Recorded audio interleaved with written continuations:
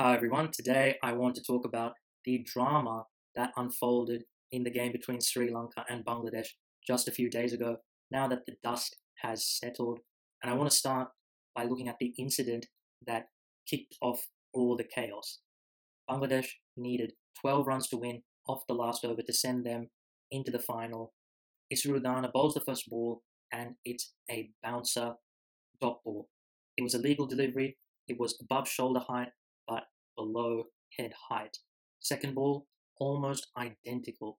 But this time Bangladesh tried to scamper through for a single, but there is a run out at the bowler's end. Now, this is where Bangladesh began to protest. Mahmudullah went up to the square leg umpire to air his grievances. And looking at the replays, he had a right to feel aggrieved. Now, in 2020s, you're only allowed one ball above shoulder height per over. And when you looked at those two balls, both of them were above shoulder height. Now, anyone thinking they were trying to get a call for above head height, think about it. That would mean a wide delivery. You can still get run out on a wide. So they weren't going for that. What they were looking for was the no ball call for two balls above shoulder height in the over.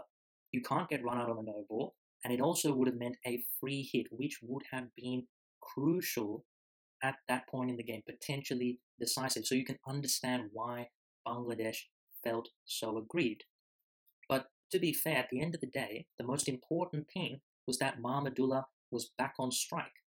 The run out was almost irrelevant because Mahmudullah was back on strike. And we know Mahmudullah is still good enough to get those 12 runs off four balls. At the end of the day, it was much ado about nothing because Mahmudullah finished the game with a ball to spare. But what happened after that dismissal was borderline farcical. Shakib Al Hasan, just returned to the team as the captain, he threatened to take the players off the field. He was calling Mahmudullah to leave the field. Now, to me, that is absolutely unacceptable. You cannot go around threatening to take your players off the field because you feel aggrieved about an umpiring decision. I understand it's a crunch game and the margins are so fine, but that does not excuse that kind of behavior. Even in this era of DRS, every team is going to have decisions that go against them. It's part of cricket. So, therefore, you can't go around threatening to take your players off the field anytime you get a decision against you. That is completely against the spirit of the game. So to me, that was very disappointing to see from Shakib. To be fair, Mahmudullah wasn't particularly keen to do so. He sort of went halfway to the boundary line.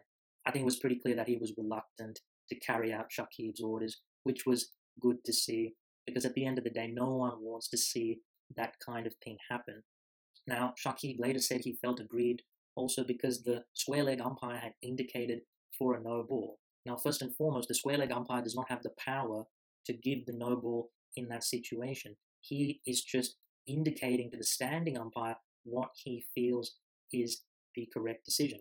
Now, to be fair to him, invariably the standing umpire takes the advice of the square leg umpire. If you think about wide deliveries for the ball being above head height, you'll often see square leg umpire make the wide signal and the standing umpire will follow suit. So that was a little bit bizarre.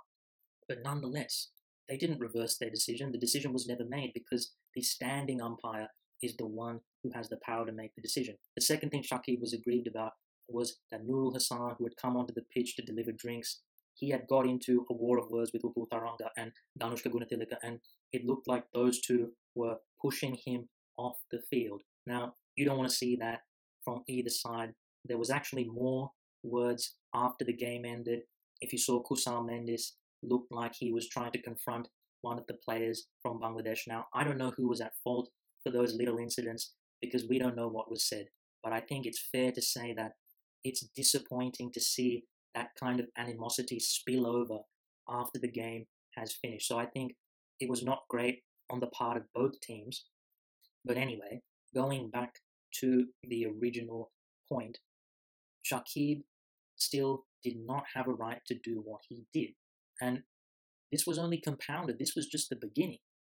We later found out that Bangladesh damaged their dressing room after the game during celebrations, it seemed. Now, that is absolutely deplorable behavior from Bangladesh.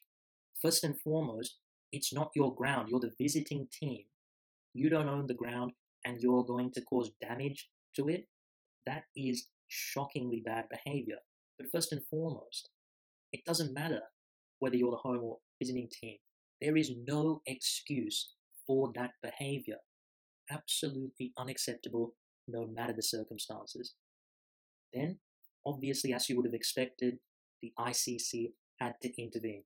When I saw this whole thing unfolding, I just thought, wow, the demerit points are going to come in bucket loads. But to my surprise, there were only a few demerit points. Nurul Hassan and Shakib Al Hassan picking up one demerit point each.